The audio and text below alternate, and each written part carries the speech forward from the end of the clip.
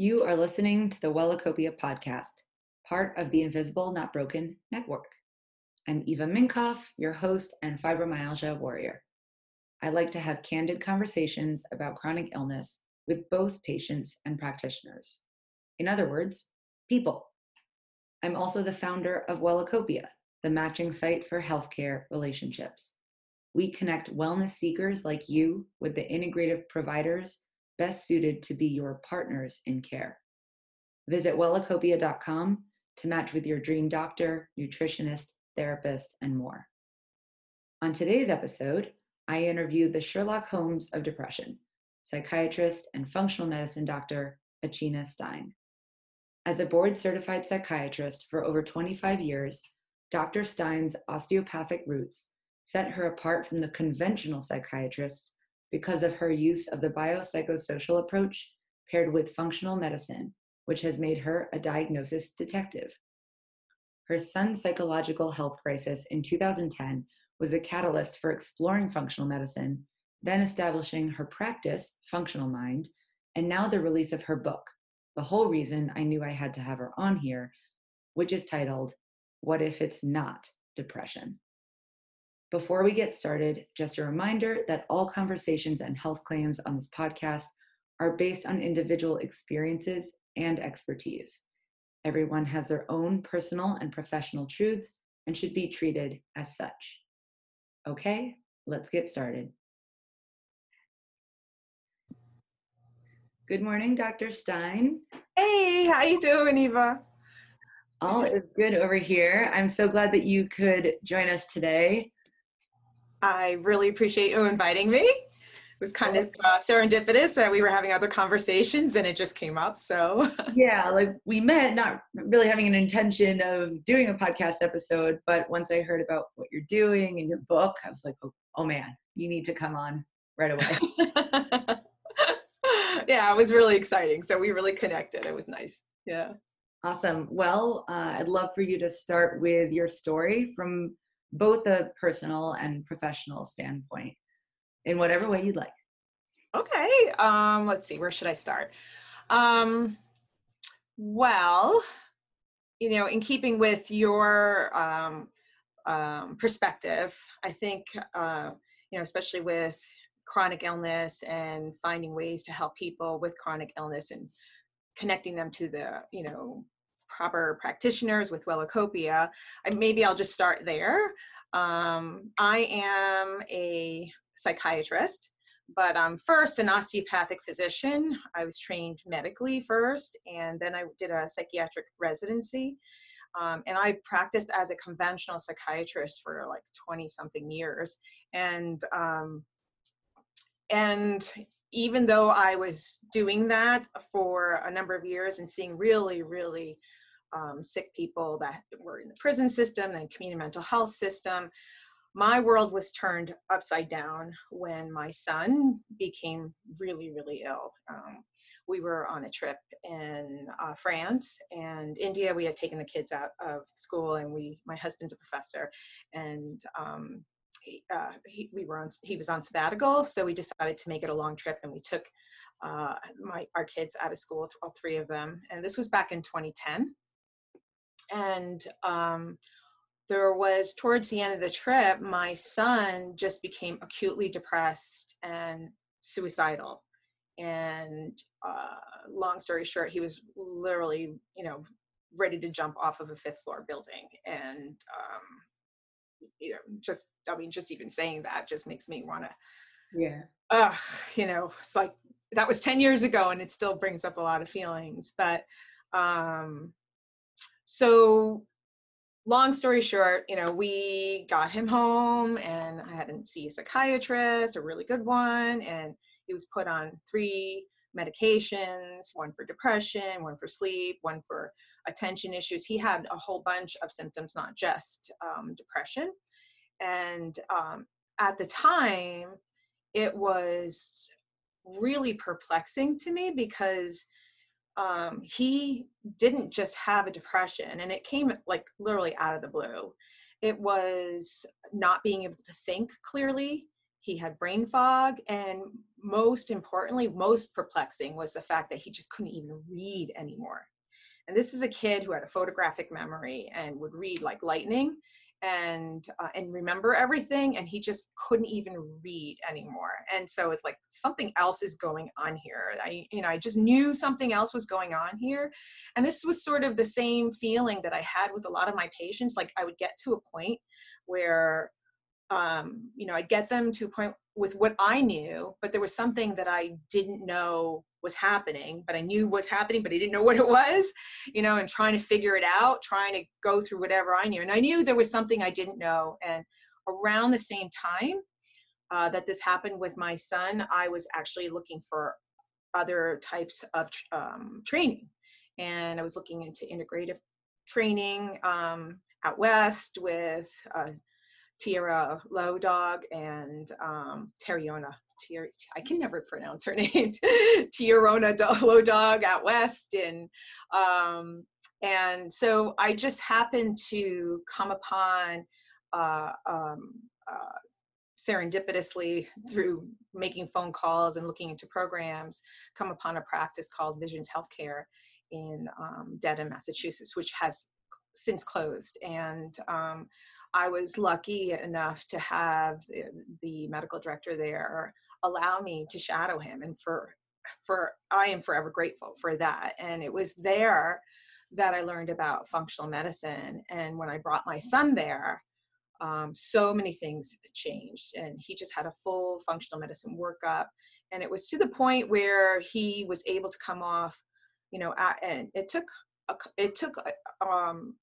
progression of things improving, but it was over as early as 3 months. Some of his symptoms got significantly better, but it took up to I think it was like a year and a half for all of his symptoms to completely remit and come off of all of his medications.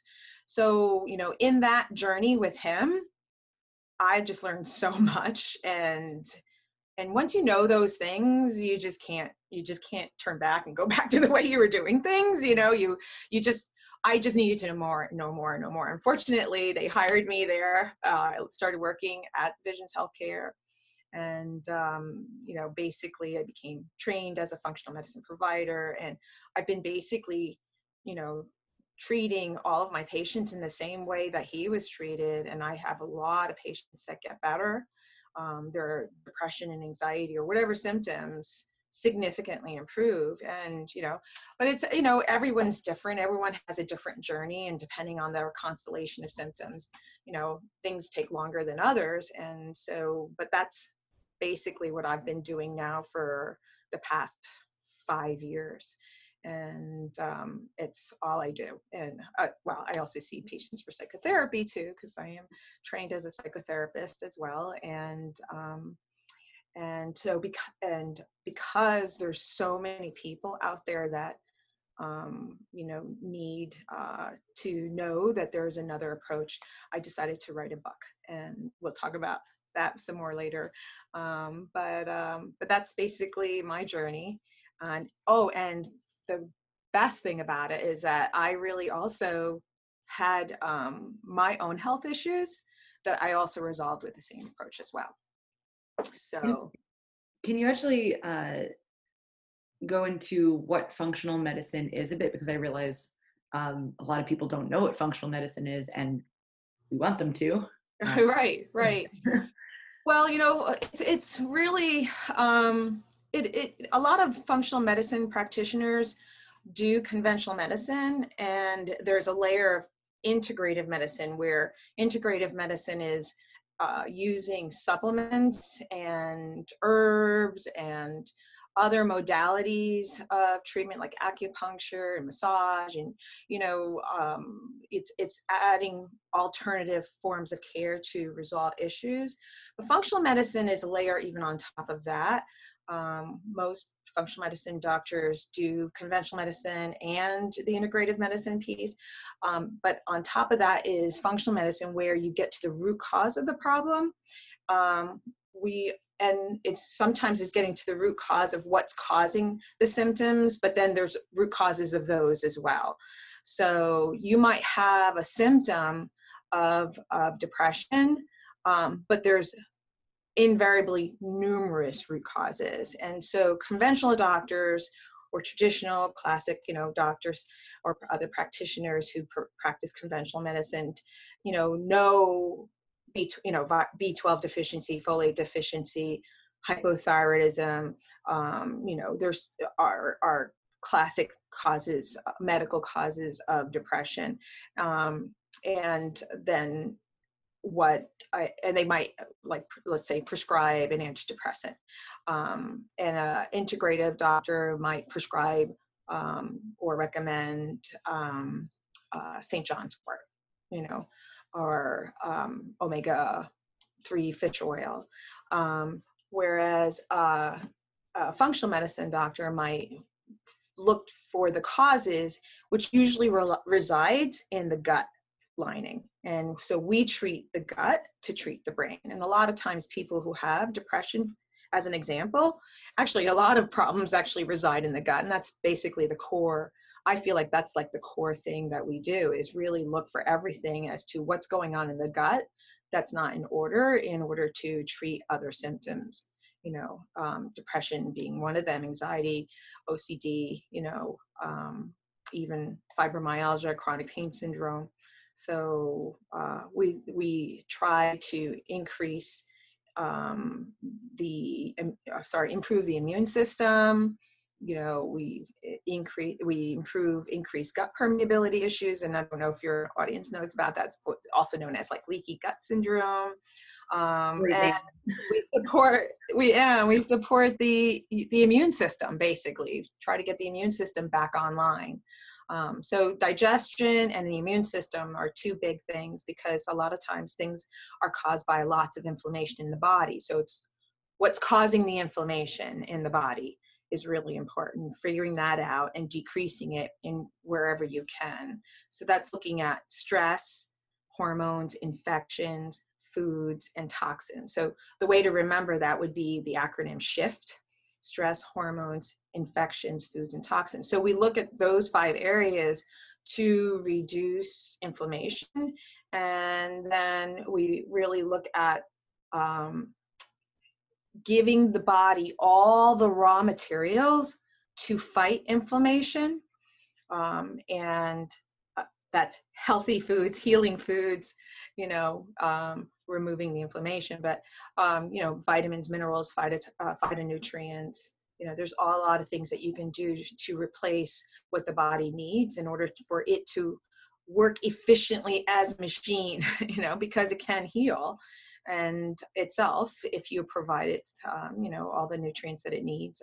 And then a big part of it is re-inoculating the microbiome and bringing the microbiome back into balance, and then repairing the gut lining.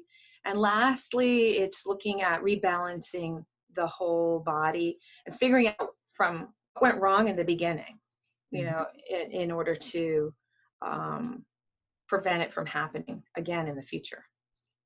Oh, that's thanks for taking us through that. I was able to really experience like what it would be like to work with a functional medicine doctor and all the investigating. That's so cool, because I think definitely for me and for a lot of us, we don't feel like we get that kind of attention where someone cares to dig deep, or really has the time, I guess, to dig deeper and get to that root. Because like you said, it's the figuring out the root cause and then the root cause of that root cause. And right. It's like the question asking why, if you've ever done something like that. I love that activity when you ask someone like, why do you want this? And then you go, okay, well, why do you want that? And then it goes deeper, so you get to the root of your desires. I don't know if I love that activity, but it's the same with medicine in terms of root cause. So that's cool. Absolutely. I mean, I've always been that way. I can even remember as a child, not a child, like a teenager, asking questions of a doctor. Well, why did I get this? And like, where did it come from? How did this happen? And there was like no answers, like they would just act as if they just didn't even hear your question, So I've always been that way, to try to figure out why something happened, and not just why, but why now? Like, why does someone gets sick, that has a certain number of symptoms, and another person who has the same symptoms doesn't. What does this other person have that this person doesn't have? So I'm always like thinking about those kinds of things, and it's just the way I operate. I've always been that way. Yeah. Yeah, it makes sense that you went into this then for sure. What about actually, would you mind sharing a situation where when you ask yourself why that you really haven't been able to find an answer, or like what is it normally when it's truly a mystery for a while? Is there something that you do when I don't know, it becomes a dead end? I don't know if that's Well, if I'm working with somebody and I come to a place where we're sort of like, what is that? When you're like you're just not moving forward, oh you're yeah, maybe we're like running in place, or yeah, yeah. I know there's a term there. There's a term for that, like that I'm not picking. Well, and Hamster wheel? huh? Hamster wheel. Hamster wheel, like you're on a hamster wheel and you're Yeah. not going anywhere, you're not moving forward, you're doing all of this stuff, and it's extremely frustrating, for not just the patient or the client, but also the practitioner. Yeah. And so what I usually do is I go back to the drawing board and start over. And Mm. because, I mean, when you have multiple areas, especially if you've like found in, so let me go back to what I do. So I basically put everything on a timeline about what happened from the very beginning of life, and sometimes even before a person's born. Because if their mother had some fetal, issues, issues while they were pregnant with the person, then that could certainly impact on some Oh level. yeah.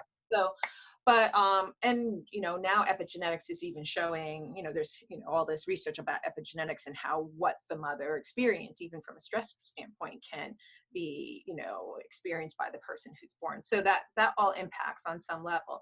And but I put everything on a timeline, and to find all the layers as clues for layers, and then obviously we have to start somewhere. So and I focus on really getting digestion in order, and focus on what's going on in the gut, and that's the second thing to get in order. But if we reach a point where things aren't moving forward and we hit a plateau, and the way I know this is by doing certain questionnaires, and we want to find certain symptoms to come down. But when we reach a plateau, it's like, okay, let's go back to our timeline and see what we didn't address, because you can only address certain things at a certain amount of things at once, because it can be overwhelming for that person to focus on so many things. So you kind of want to follow this progression. And so we go back to the beginning, and it's like, oh, this showed up on this test. And believe it or not, research and medicine, cutting edge medicine, is changing very rapidly, even from year to year. So if I did a test, let's say a year ago, and we addressed stuff, and then new information has come out on that test, and it's like, oh, we didn't address this. Now it's, we know we should address this in this way. And so we'll go back to that and address it, and things change. So it's going back to the drawing board, and it's like, maybe we missed something. And, sometimes your assessment of situations are as good as what the person tells you. Yeah. And so if they forgot to mention, or if I, ask a question a different way, it's like it triggers a memory. It's like, that's really relevant. I wish you told me that before. So it can really, change things, and change the path of even how we're going to address certain conditions. So I really go back to the drawing board and almost start over as if they're like a new patient. And obviously a lot of this takes time. The thing that I do differently with a lot of people is really provide the time and really be like a Sherlock Holmes, and to try to figure out what's going on with that person, and really finding those pieces of the puzzle to put together. And I used to not like saying Sherlock Holmes before, because Sherlock Holmes is a guy, and I know that there is this new modern female detective. But just recently in Korea, I think it's Korea, that there's this new series that came out called Sherlock Holmes, but she's a female Sherlock Holmes. And believe it or not, Sherlock is actually a female name that I did not know. That is news to me. And someone with a British background, I feel like I should have known that, but all right. That's cool. So, but anyway, so I would do that and, go back to the drawing board and try to figure out, well, maybe I missed something along the way.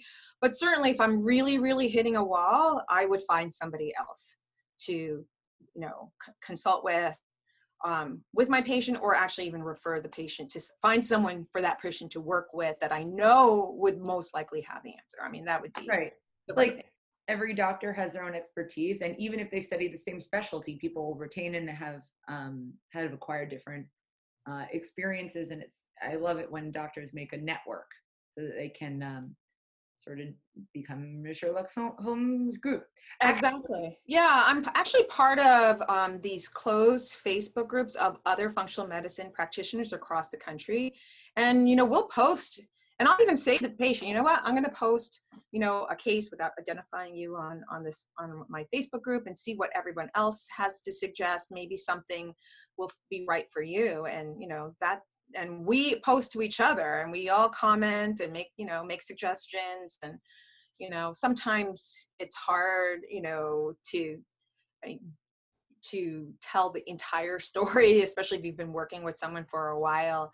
And some suggestions is like, yeah, we already thought of that. We already thought of that. But there might be one suggestion. It's like, oh, I didn't think of that. That's a good idea. So. All it takes is one, right? So. Right. Actually, I'd love to dive deeper into where the patient-practitioner relationship is so important in this discovery process. Because, like you said, some people just won't mention things because they don't think it's important.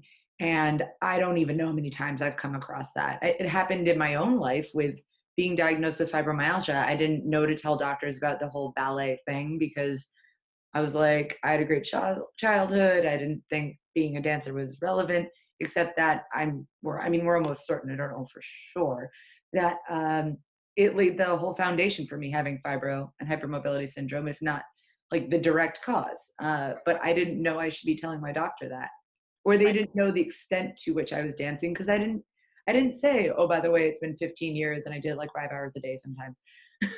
Right. It's kind of important. That's important. Yeah, you don't really realize, but it's also asking the question and maybe even asking the question again, in a different way. That's really important too. So Yes. That's actually what happened with me in particular when the day I was diagnosed. My doctor said to me, because they had a feeling that I had fibro but didn't want to tell me yet, and they asked, did you have a traumatic childhood? Which I thought was a weird question, out of left field. And I was like, no, I had a great childhood, very happy. I'm still a very happy person. But then they had to pry. It was like, was there any kind of chronic stress that you experienced when you were young? Is there something that would make you upset on a regular basis? And then, because I have a love-hate relationship with ballet, I was like, oh, that. Yes. Yeah. And it's the love-hate that's also Mm-hmm. important, that dynamic, really. Drama. Any type of conflict. It doesn't even have, so when people hear the word trauma, they think trauma like with a capital T, Right. sexual abuse. And it can be with a little t, or as simple as just conflict, just when there's conflict. So you had a conflict with ballet, right? Yeah, that's That can play interesting. out in your body. Yeah, no one's ever actually identified it as a conflict, but that's absolutely true. It's still a conflict to this day. I've actually started doing a little bit of ballet again, and it's mostly been going well, and I'm working within my body's range. But yeah, it's a love-hate, probably always will be, both emotionally and physically. But yeah, I'm curious, do you have some stories like mine that you're open to sharing? So ones where it was like truly something a patient never would have, or was really hard to dig up? Well, it's interesting um, because I'm a psychiatrist, I know how to draw sometimes those Oh, kinds of things out. And I mean, because I actually look for these things too, actively look for these things. So what I look for are chronic feelings of guilt, chronic mhm. feelings of shame, um, you know, dynamics in relationships that repeat themselves over and over and over again, self-hatred. Um, these are really intense feelings that a lot of people don't talk about. And believe it or not, that can significantly impact on your health. Significantly. And you don't have to even be like I do this questionnaire called the ACE score. Are you familiar with that? That sounds very familiar. Yeah. Adverse childhood events. Yeah. Yeah. Hmm. So like that kind of picks up on the major stuff that can happen in terms of like abuse. It does pick up on what's happening in the household when you're a child on some level, but you can also develop um, ideas just because of the way you draw conclusions. For example, I've had a patient that had an intense thing happen in his house where um, his father collapsed and he was 5 years old. And his mother began crying, and the child at 5 took it upon himself to try to protect his mother. And because he was sent to his room, because I'm assuming, I don't know because I never talked to his mom, I'm assuming that this she sent him to his room to protect him, Right. right? Hmm. But he took it as, I failed. I failed to protect you, and you've rejected me, you know. And then every dynamic after that kind of is played out. Every relationship is, I'm a failure. I'm not good enough. I don't, I didn't. Those thoughts can really play. I mean, there are a lot of people who have feelings like I'm not good enough or I failed, but it can play to an intense depth in every relationship and everything that you do, that it then becomes like it defines you, and that can be expressed in physical symptoms. So it is those kinds of things are what I look for, because they tend not, especially if someone who is not getting anywhere in terms of, they get to a point and they plateau. Those kinds of thoughts and feelings and core feelings about themselves can really impact on how you do from a health standpoint. And this is where you use what's known as the biopsychosocial approach, right? Hmm. Actually, can you talk about that a little bit? I mean, it's sort of explained in the word itself, biopsychosocial, but Right. Yeah, well, the biopsychosocial approach is actually a conventional psychiatrist approach. And it is something that Paul Fink, he's a physician who, I don't think he's the only person who's written about it, but there's lots of papers about that approach. And it is looking at the biology of the person, the psychology, and the social, and how they all interact. And so I think that's a great approach, but I take functional medicine kind of takes it one step further in the biology piece, because we're looking at physiology, cell biology, looking at, cellular, on a cellular level, and how um, all of the different systems interact with each other, in the body, not just looking at specific organs and just focusing on that organ and forgetting about the rest of the body.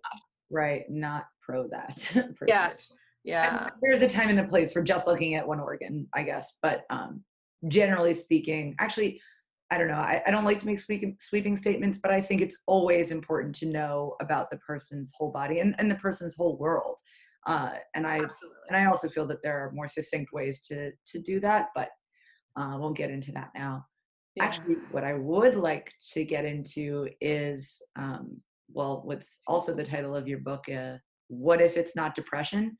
Uh, that's such an amazing title. First of all, if you be like, Okay, so what if it's not depression? What does that mean? So yeah, please share that with us.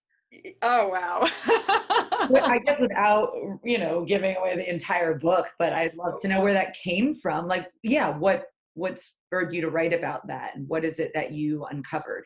Yeah. It took me a long time to get to that place. I've been in the process of writing this book for 2 years. And, the word depression just it means so many things, right? So it is a symptom.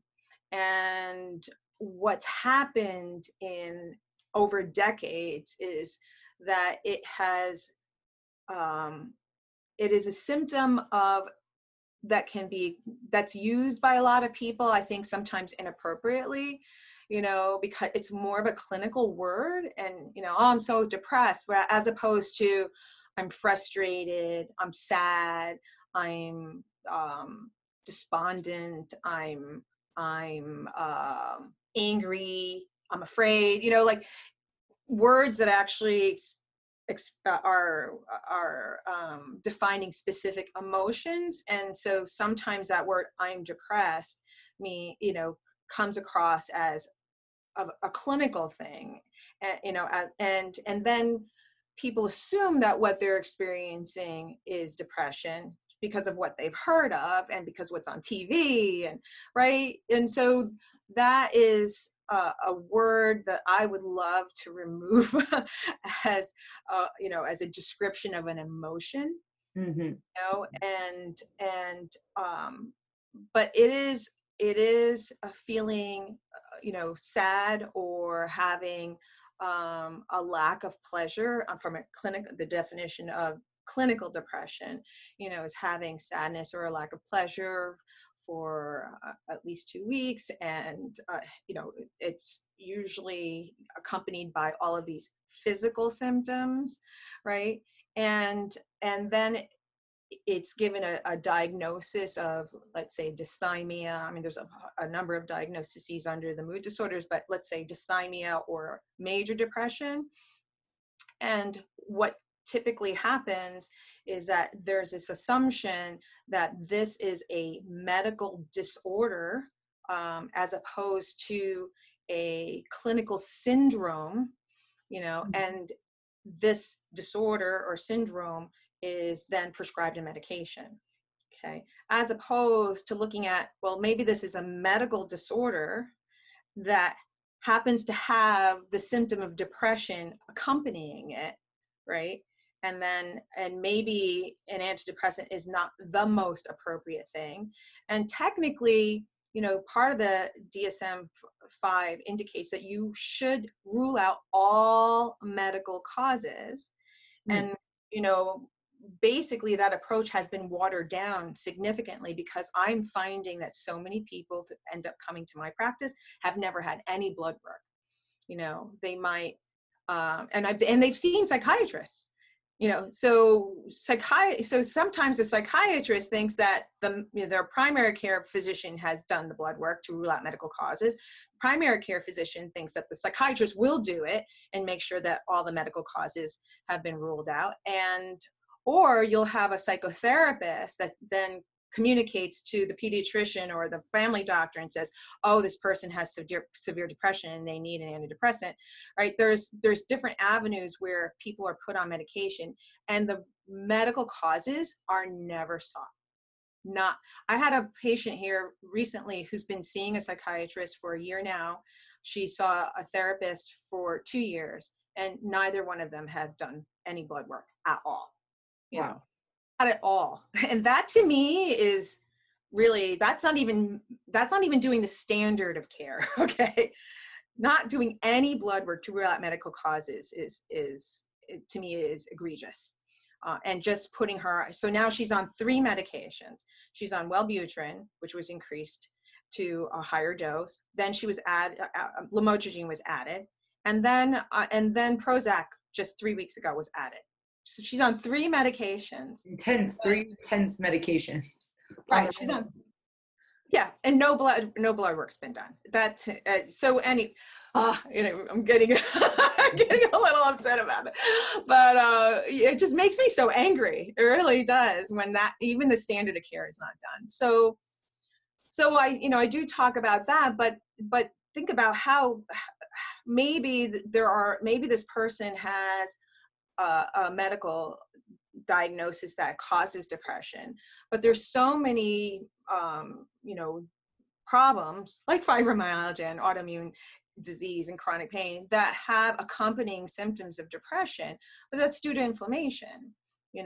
So and then these antidepressants are used to treat a lot of things, not just depression. So when I talk about what if it's not depression, well, what if it's not this clinical syndrome of depression, and it's something else that really needs to be searched for more than the basic blood work that's done, because sometimes people have blood work done and they're told it's all normal. So, and there's different things I could say about that, So the blood work's not interpreted. It's not all the blood work's done. There's so many causes of depression that not all the blood work's done. If it is done, it's not interpreted properly, and then there's no recourse. So other than just, okay, well, everything's normal, it must be in your head, and here's an antidepressant. And so now I don't mean to minimize at all that there are people who have severe clinical depression that absolutely 100% need to be on an antidepressant. That's on the other extreme, where they're suicidal. My son was put on antidepressants immediately, and I would have done it exactly the same way, even if I was a functional medicine doctor at the time that this all happened. So, and I've been on an antidepressant, when I had my Hashimoto's thyroiditis diagnosis, I had Epstein-Barr at the same time, and I was put on Wellbutrin, and only recently have been tapered off of that medication. And I had this huge withdrawal with it that it took me literally years to come off of that medication. Wow. So it is something where I think there is a place for medications, and it be given when it's absolutely necessary. And if that medication is started, to then look for the root causes, so at some point you can come off the medications. So because now research is showing that there's a lot of issues with being on medications long term. And so I think that ideally the best approach would be to have almost like this yin yang relationship between conventional medicine and functional medicine. In the same way, you have an emergency, right? And you deal with an emergency, and then, okay, we stabilize the emergency. Let's figure out what happened, and fix that, bring the body back into balance, so you don't need to be on medication long term. To me, ideally, that's the way medicine should be practiced. And I agree. Can you paint maybe a clearer picture of the difference between the extremes? So for instance, like I know so many people with clinical depression and anxiety, and people that have really had the classic and severe symptoms of clinical depression. So what does it look like when it's a difference? Is that something that you can articulate? So when someone is actually severely clinically depressed versus when they are having severe symptoms of depression. I'll give you a little context actually on my end, so I don't talk about anyone else. For a period of 2.5 years, I suffered from, I guess you could say, depressive episode, like behaviorally induced. I have never been diagnosed with clinical depression, and I definitely do not feel like I am depressed. But for that period of time, I had something something happened that was a catalyst for feeling depressed for a long time. So that was a long period of time, right? It was 2.5 years, definitely more than 2 weeks.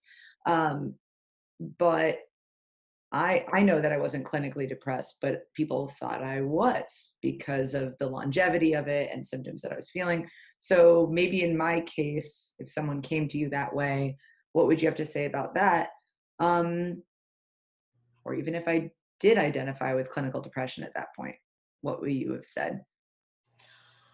Uh, that's I would have to look at all the layers. So I would I guess search that's true. for layers, right? I mean, think about it this way. I mean, if you looked at a person and everything that's affected from the outside in, right? Do you have a sense of purpose? Right? Right? Are you able to connect to people? Um, just those two things can cause someone to be depressed, right? Do you feel like you have meaning in your life? uh, you know, if you think about Buddha and Jesus, right? They sat alone for long periods of time to sort of work those things out. And I mean, they were probably depressed, right, during those times, So, sometimes depression or having a sense of that life is not, something's not right in life, uh, it, you have to sit with it and work through it in order to grow from the process. And there are people who might look at you from the outside based on your symptoms, the syndrome that you might be experiencing, as being a clinical depression, and then your mind is put off track. Oh, this is medical, this is clinical, it's not me trying to work something out and figure out who I am, right? It's and then you end up getting off that track for a period of time, and that could be, you're losing that opportunity. Now sometimes people have a really hard time just being with their feelings and working through them. They think, they are afraid of them or feel guilty about them, feel shame about them, right? And so working through these emotions are really, really important. So so there's these different layers, and then it has to do with stresses, right? Stress in relationships, stress on your job. Maybe your job is killing you. Maybe you have a toxic boss. Maybe, so then, there's impact to your body. So if you go from the outside in, all of these different layers is what I look for and address them differently. So I've had spiritual conversations with people about spirituality and meaning of life. I've had conversations about the head trauma that they had that impacted, their gut, that then caused them to have depression. So when I'm talking about, head trauma, concussions, and things like that. So um, and or even just emotional trauma. I mean, that's my expertise in terms of psychotherapy. I have patients that have dissociative disorders and mood disorders because of their emotional trauma and other types of trauma, and how that impacts on their life, and changing their perspective and how to cope, and how it changes how they feel about themselves as a person. So all of these different layers are things that honestly antidepressants don't really address, other than changing changing your neurotransmitters temporarily. And if those stressors remain on high, then they're not going to be impacted by an antidepressant. So many people have these issues that I just talked about that an antidepressant doesn't address. Yeah. Having a midlife crisis is not going to be changed by an antidepressant. you know so it might a little bit, in the same way, like alcohol can change, how someone feels, but at some point that problem is still there. So I'm trying to answer your question. I don't know if I've really answered your question, because it's so complicated and complex that I think it needs to open up a conversation in terms of what's going on with a person, and bringing all of those cards on the table and looking at how it all interacts, and starting first of all with safety. The most important thing is to make sure that person is safe. So a clinical depression that causes, that's including auditory hallucinations, or visual hallucinations, or command hallucinations, and suicidal ideation, especially if there's an intent to plan. My first priority is to make sure that they're safe. And then the second priority, if that needs to be, is do they need to be in a hospital to keep them safe, and potentially starting them on medication. So everything's on a continuum. I mean, I'm sure even with fibromyalgia, there's different fibromyalgia is on a continuum, Oh right? yeah, absolutely. So I think if you look at it at everything as being on a continuum, and there's people who are on different places on that line, you're going to address things based on where they're at, and it's going to be a conversation with them about what they want to do. And I might say, look, you really, really need to do this because X, Y, and Z, but ultimately it comes down to them, unless obviously they want to kill themselves. I mean, then I have to step in, but there has to be a respectful conversation and a back and forth conversation about all of the possibilities, and in terms of addressing the root causes of the depression. And so psychotherapy is definitely going to be a part of that. But again, as a psychiatrist that prescribes medication, and when needed, because I don't prescribe medications as much anymore, but I still do. Certainly, like I would say maybe 10% now compared to years ago. But psychotherapy is a big part of the way I address issues, and diagnostically as well as in doing therapy. But then the functional medicine piece is really what gets things moving to a place of healing.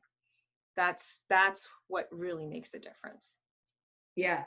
And I know you mentioned this earlier, that it going down the levels can also include gestationally. So like when the mother is pregnant with that person. I was thinking though about people I know who were diagnosed with clinical depression at a very young age, who, I mean, to their knowledge, were not traumatized. I mean, like they were diagnosed, let's say, at 8 years old, but they had had symptoms since they were 3.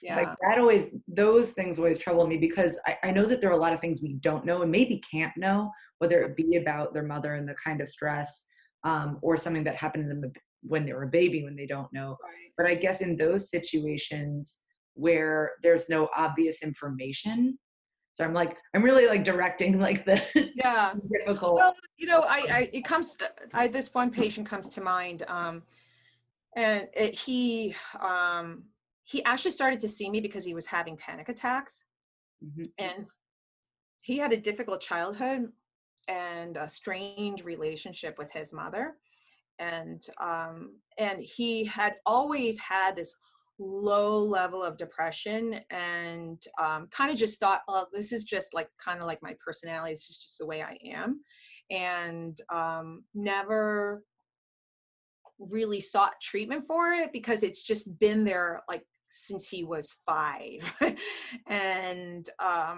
And so when I treated him for his panic attacks, treated his gut in the way I explained the 5 R's, I had a session with him one day, and he said, my depression is getting better, and I've been feeling joy. I've never felt joy before, and I just thought that was just who I was, and I'm experiencing joy. And he gave a little story about it. It's like, yep, that's joy. Wow. It's so I've been finding that people do change. I've had I've had some patients where when they start seeing us, they can be really nasty, and sometimes in the beginning, especially to my office manager, and then like 3 months later, my office manager is like, wow, she was really nice to me. It's like things are Yeah. So it's people's personalities change think in the way that they never imagined. So even though that they come to me to address specific issues, they get so many other benefits along the way that they didn't even anticipate. Yeah, because you're treating the whole body and the whole mind.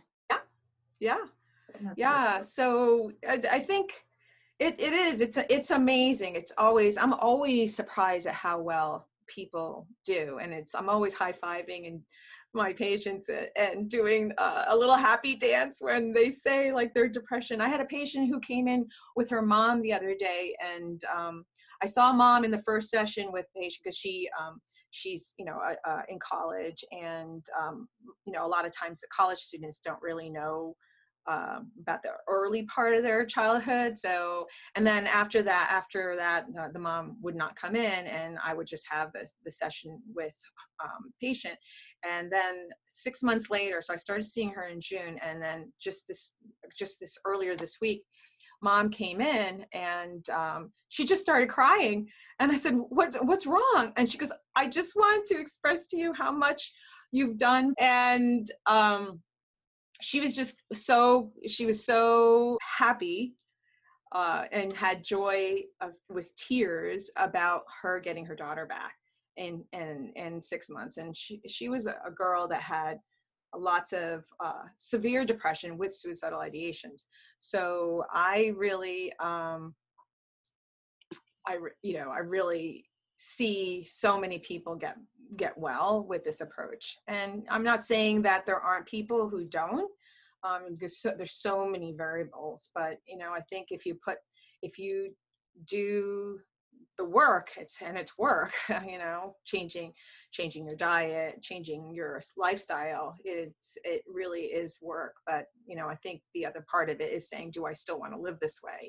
Really looking at your life and wanting to make those kinds of changes is something that has to be decided by that person. right. Well, thank you so much for shedding light on something that can be very dark. Right. It's I don't know if I've ever looked at depression with such hope. Mm-hmm. So really, thank you so much for coming on and sharing all of your experience and knowledge and insight with us. This has been really special. Oh, I really, really appreciate it. I really want people to know that there's lots of hope to getting better. There are definitely other ways of addressing issues than than the conventional way. And certainly there's a place for the conventional way, but there's other ways as well if that's not working for you. So don't lose hope. Find the right people to help you. Thank you. Thank you. Thanks for listening to another episode of the Wellacopia podcast, part of the Invisible Not Broken Network. If you haven't already, please take the next 30 seconds to do these 3 things. Hit our subscribe button, tap those stars to give us a rating, or even better, a review, and share this episode with a loved one.